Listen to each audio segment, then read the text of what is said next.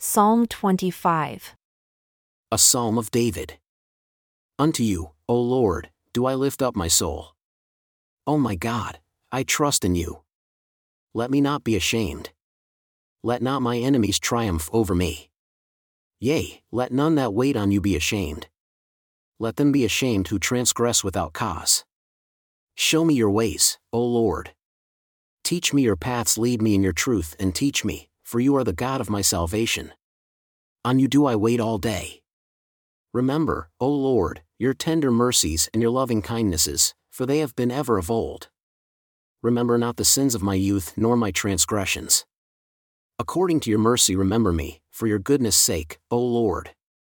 Good and upright is the Lord, therefore will he teach sinners in the way. The meek will he guide in judgment, and the meek will he teach his way. All the paths of the Lord are mercy and truth unto such as keep his covenant and his testimonies. For your name's sake, O Lord, pardon my iniquity, for it is great. What man is he that fears the Lord? Him shall he teach in the way that he shall choose. His soul shall dwell at ease, and his seed shall inherit the earth.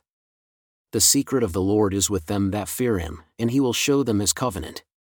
My eyes are ever toward the Lord, for he shall pluck my feet out of the net. Turn unto me and have mercy upon me, for I am desolate and afflicted. The troubles of my heart are enlarged. O bring me out of my distresses. Look upon my affliction and my pain and forgive all my sins. Consider my enemies, for they are many and they hate me with cruel hatred. O keep my soul and deliver me. Let me not be ashamed, for I put my trust in you. Let integrity and uprightness preserve me, for I wait on you. Redeem Israel, O God, out of all his troubles.